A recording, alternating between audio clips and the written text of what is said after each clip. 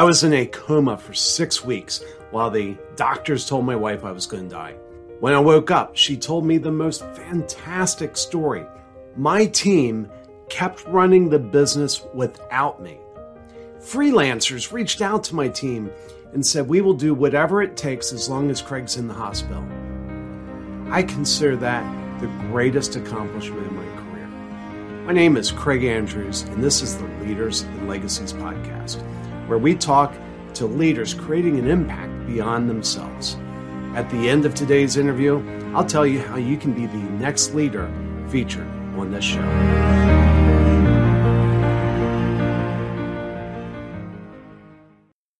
want to welcome Gib Stewart. He's an inventor, an entrepreneur, an author, a reasonable Army officer, an enthusiastic father, a mountain climber, a septuagenarian, and he believes in the future. And one of the things that caught my attention on his LinkedIn profile, he says, it's not about you, it's about your family, it's about your legacy. And so I can't think of a more perfect guest for the Leaders and Legacies podcast. Welcome, Gib. Hello, Craig. Thanks for having me. Glad you're here. So tell me a little bit about yourself. I mean, I was looking over your, it looks like you have your hands in a number of businesses. What's kind of is there like one business that's your passion? Well, I went from 1977 and I'm still in real estate. Negotiated a major lease this morning. Okay. Pretty much pulled away from that, and only my ex-wife takes care of all the real estate books. And my firstborn has now taken over management of most of the real estate. And the ex-wife takes care of the smalls. So at some point I decided, I don't want to do this full time anymore. So I backed off significantly, probably around, 77, and I was 50. I was probably 60 years old when I backed off from that. So that's 15 years ago, and started diversifying. First of all, I bought a heating and ventilation company, and then I bought my biggest failure that was caused by COVID. I had a small entertainment newspaper, which was making its first profitable month in March, and just got crushed. Just totally crushed. Since then, I've opened 11 internet-based businesses, most of which are making money. This year, I started 4 businesses. I work with a group that's buying underperforming websites and figuring out how to manage them better. And another group, different group, that is developing new websites and getting them out. A third group is I bought 12.5% of a multimedia company that's mostly television and motion picture, and then we agreed to start a podcast, which will probably come online in a couple of months. We're almost there. Wow, that's a lot of different things to have your hands in. What's a lot of people struggle just having one business and having that go well. What's the drive to have so many businesses? Diversification. I enjoy helping people start up things. Anyone comes, 3 weeks ago, a young lady brought me an idea, and I said, that has merit. So I gave her $1,500 and she walked out the door. I think she'll come back and she'll make me my first $1,500 within the year. I just need the motivated people that have the credentials to back up their motivation. Well, neat. Well, now one of the things that you said that you have in your bio is that you're a reasonable Army officer. What's that mean? Well, I did my 2 years, 10 months, and 14 days. I followed directions. I was able to become a company commander during my term. I ended up an assistant S3, which is plans and training. And then I went to a refresher school, and 72 hours before I was supposed to be going to Vietnam, Richard Nixon gave everyone of my caliber a 6-month loss, and I was under the minimum time left in service to go to Vietnam. So Oh, wow. I was very fortunate. Yeah. Yeah. That's definitely a near miss. Yeah. So, now one of the things that you had in your profile is it's not about you, it's about your family, it's about your legacy. Can you expand on that? I mean, from one angle that looks very obvious, but what inspired you to put that in your profile? Well, okay, so my responsibility while my family was young until they graduated from college was to put a roof over their head and food on the table. So that's about family. That's not about me.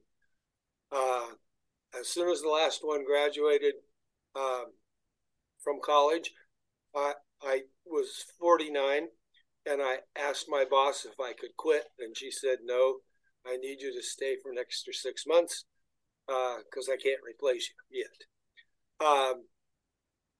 So at 50, life became about just building my legacy. I want to leave a good legacy. I finally pretty much determined where I want my money to go, and who I want it to serve, and so that's an important part, I think, of believing where your money should go, and so that's the legacy. Yeah, and so there's a couple questions that come out of that. One, how do you maybe first let's drill in a little bit further on legacy use and how that applies to money. And help me understand what your concept of legacy is. Okay, there's two different parts to legacy. There's the part that, what do people believe in this guy while he lived, right? I mean, that's a legacy. I think that's a very important part of a legacy. Maybe probably the most important. Was he honorable? Did he do what he said he was going to do? Did he pay his bills? Did he have a good reputation? And I think I'm doing all those things. I'm trying to be a good, well-rounded person. Okay, so that's one kind of legacy. The other kind of legacy is if you've been fortunate enough to make the kind of money that I've made, what should that go to? Should I spend it all while I'm living my last, hopefully, 20 years? Or is it going to go to a cause that I think is reasonable? What about my grandkids? How am I taking care of them, and what's important there? We originally thought we were going to have 9 grandkids, and our goal was to put them and their kids, our great grandkids, through college. After that, we figured we had done enough. As it turns out, we think we're going to maybe have 1 or 2. We have 1. We think we might have a second. But okay, so that changes your plans a little. What are you going to do, right? Yeah. Interesting. So if you were to advise somebody as they're trying to work through these decisions, how would you advise them in establishing their priorities and answering the same questions that you had to go through and answer? Oh, well, I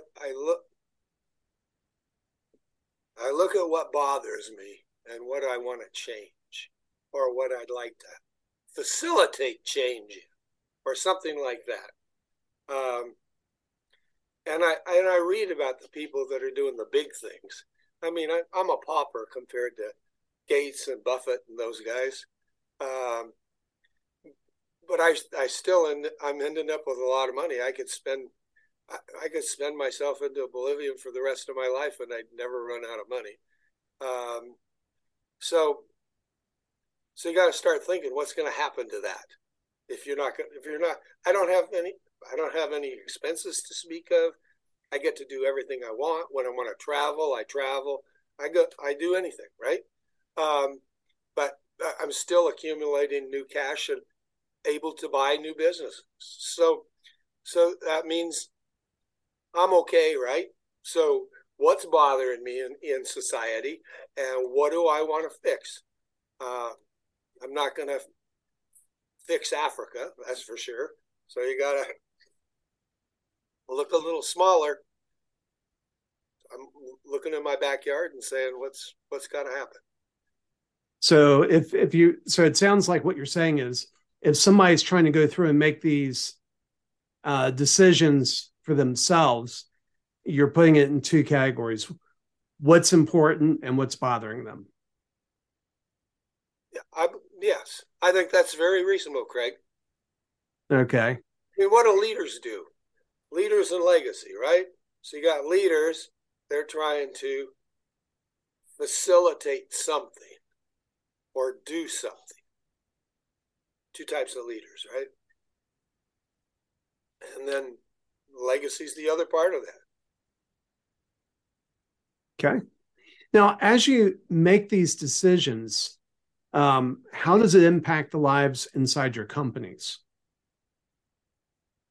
Well, most of my companies are managed by other people. Mm-hmm. I have I'm the person of last resort. They come to me when they're frustrated. They come to me when they have a decision they can't figure out. Excuse me. So I'm not in day-to-day management. I sit here on the computer. I do paperwork all day. But on the other hand, when I talk to the various managers, my main criteria is to treat our employees right, and that's going to make them treat our customers properly. And we keep growing. I mean, when we bought the heating and ventilation company, it was making gross sales of $400,000. 6 years later, we're at 3.8 million. Wow, that's great. Okay, so that's the kind of stuff that I expect from the managers that I hire. Oh, yeah, and the guy I went into business there with, ex-felon. Wow. And you just knew this kid was right. And I've tried to get him to apply for a pardon 3 times because there's no way he should have been convicted. Absolutely no way. Well, that's something really interesting. A lot of people, and I have to admit, I would be very cautious about going into business with an ex-felon. How do you recommend approaching that? How should people navigate that? Understandably, a lot of people would be scared about doing that. Yeah, really. Now, I've already told you I'm not the brightest light bulb in the field, but the kid had been following. He was a heating and ventilation salesperson, and he'd been following me for about every quarter. So every 3 months, he would call me and ask for an appointment, and I'd say, I'm not ready yet. So 3 years later, the guy who's been doing my HVAC for 21 years says, hey, Gib, I'm going to retire. So next time the kid called me, we sat down in a coffee shop. I gave him the information he needed to get on my roofs of my commercial entities. And I'm sitting there, and this kid's just too bright. I said, okay, what's your goal in life? Where are you going? He says, well, I've been the number 1 salesman 3 out of the last 4 years in HVAC sales in the greater Portland area. I said, okay, is that what you want to do for the rest of your life? He said, no, I kind of want to own a HVAC company. I said, okay, you got $100,000. Let's go do it. That's how that started. About 2 weeks later, my oldest writes me an email and says, "Do you know you just got in business with a felon?" I said, "Okay, just the way it is." So that's interesting. So you didn't know he was a felon when you got in business with him. Not at all. Yeah. So here's the He thing that I told think me would be before she did. here's the thing that I think would be valuable because this kind of does tie into leaders and legacies. There's a very American hope that for a path of redemption. I think that's something built into all of us. But the whole concept of going in business with a felon, I'll just be honest, that would scare me. So, what's some advice that you could give to my audience that would help them process through that and figure out how to do that and how to give somebody that second chance while at the same time being smart about it? Okay, well, Craig, let me deal with this a little. Our business, his business, he has hired 2 felons. Neither one worked out. Okay? Oh. So I picked the right horse, but I'm good at identifying good, strong people. Okay, and what are those traits? What did you see? What did I see? Yeah. Well, for him, I saw unbelievable persistence. How many people have called you every quarter for 3.5 years? I mean, that's that. I mean, not even I've done that. I've never made that many phone calls to make sure somebody knew I was there and wanted to do work with them. Okay? So that's persistence is number one. I mean, that's the number one thing to making it in a business. You got to hang on and you got to get through the rough spots. In my 30-some years of real estate, there were a couple of times when I wanted to quit, but it just didn't make sense to me. Got to go over this next hill. So persistence was number one. Personality was another thing. The ability to communicate was important, and I liked his story about his family. So that's interesting. What was the story about his family? Just how his wife stuck with him after he went to the Slammer for 18 months or something like that. They kept the boys together, 2 sons. I just went over and saw one of the sons pitch a baseball game a couple of days ago. And the boys are both doing well. So. Well, and that's something that's really interesting. I think you may have just tied into one test. That's really good. It's how their families respond because, many people may not realize this, but marriages end when you go to jail. And I forgot what the exact numbers are, but I think it's I think it's within 5 years. 95% of marriages fail. Correct. I used to do the corrections division budget for the state of Oregon. So, yeah. So, am I in the right ballpark on that number? Right ballpark. I also did the mental health division budget, and developmentally disabled, the same story is true. So, I mean, that speaks a lot of the family that his wife hung by him while he was in prison. And that's really interesting. And so when you're talking about seeing the right traits in people, that was one of the things you said was the story about his family. And I think it would be really easy for our audience to miss that when you're looking at building teams, a lot of times it's just what's on the resume. And what I'm hearing you say is what was off the resume was more important than what was on the resume. Oh, no doubt about it. Absolutely no doubt about it in my mind. I'm not a very good resume reader. It's like, oh, okay. So if you have the skills to do this, let's sit down and figure out how to get you there. Yeah. Well, excellent. Well, let me ask you this real quick. Can you think of a time in your life where you felt like your leadership was really put to the test and you weren't sure how it was going to work out? Well, there were 2 times I can think of right off the bat. I was developing a 105,000 square foot medical dental campus. And first of all, the accountant for that was going to be my roommate in the Army. Okay, he's CPA out of Florida. And we started construction on the major project, and he flew out. He said, Stu, I got to come out and see this. I said, sure, come on out, Daryl. So he went up and he looked at it. He said, Stu, this is way too big. Somebody's going to get greedy, and you're going to end up with a lawsuit, and you're going to lose the whole damn thing. So he said, I'll leave my money in the pot, but I need to get out of this. And so we arranged that, the four of us that were remaining.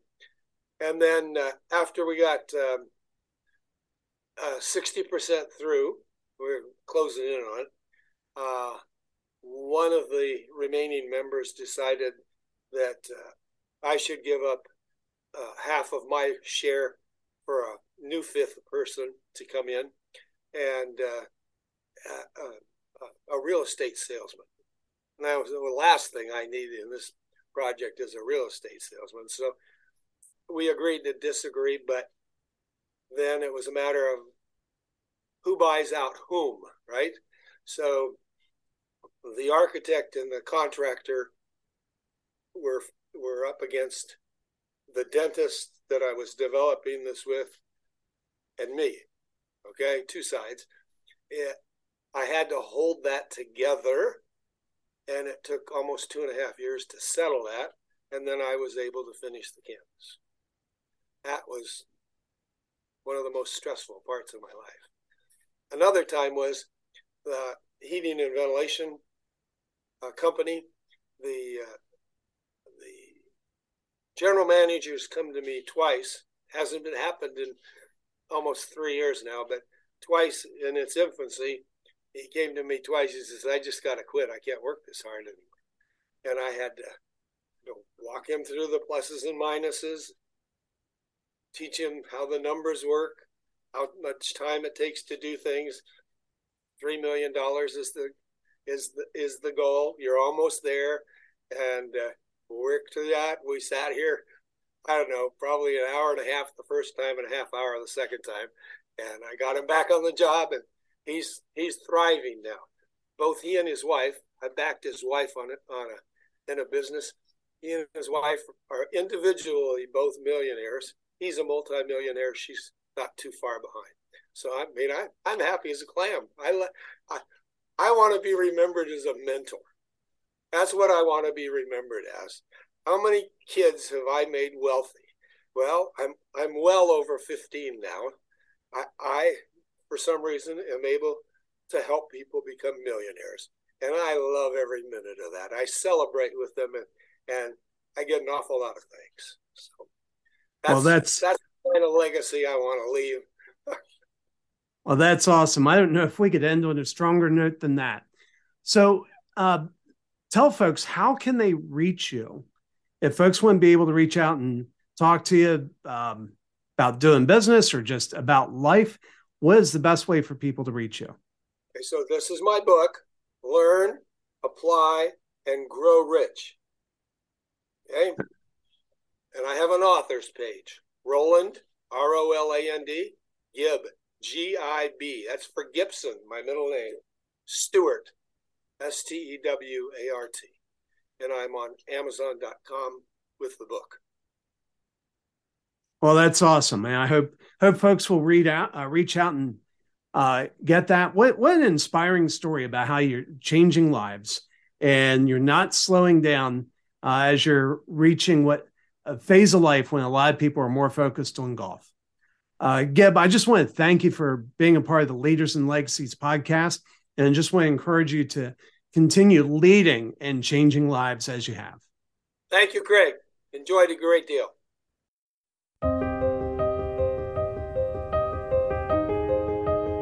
This is Craig Andrews. I want to thank you for listening to the Leaders and Legacies podcast. We're looking for leaders to share how they're making an impact beyond themselves. If that's you, please go to alliesforme.com/guest and sign up there. If you got something out of this interview, we would love you to share this episode on social media. Just do a quick screenshot with your phone and text it to a friend or post it on the socials. If you know someone who would be a great guest, tag them on social media and let them know about the show, including the hashtag Leaders and Legacies. I love seeing your posts and suggestions. We are regularly putting out new episodes and content. To make sure you don't miss anything, please go ahead and subscribe. Your thumbs up, ratings, and reviews go a long way to help promote the show, and it means a lot to me. It means a lot to my team. If you want to know more, please go to alliesforme.com or follow me on LinkedIn. Thanks for listening. We'll see you next time.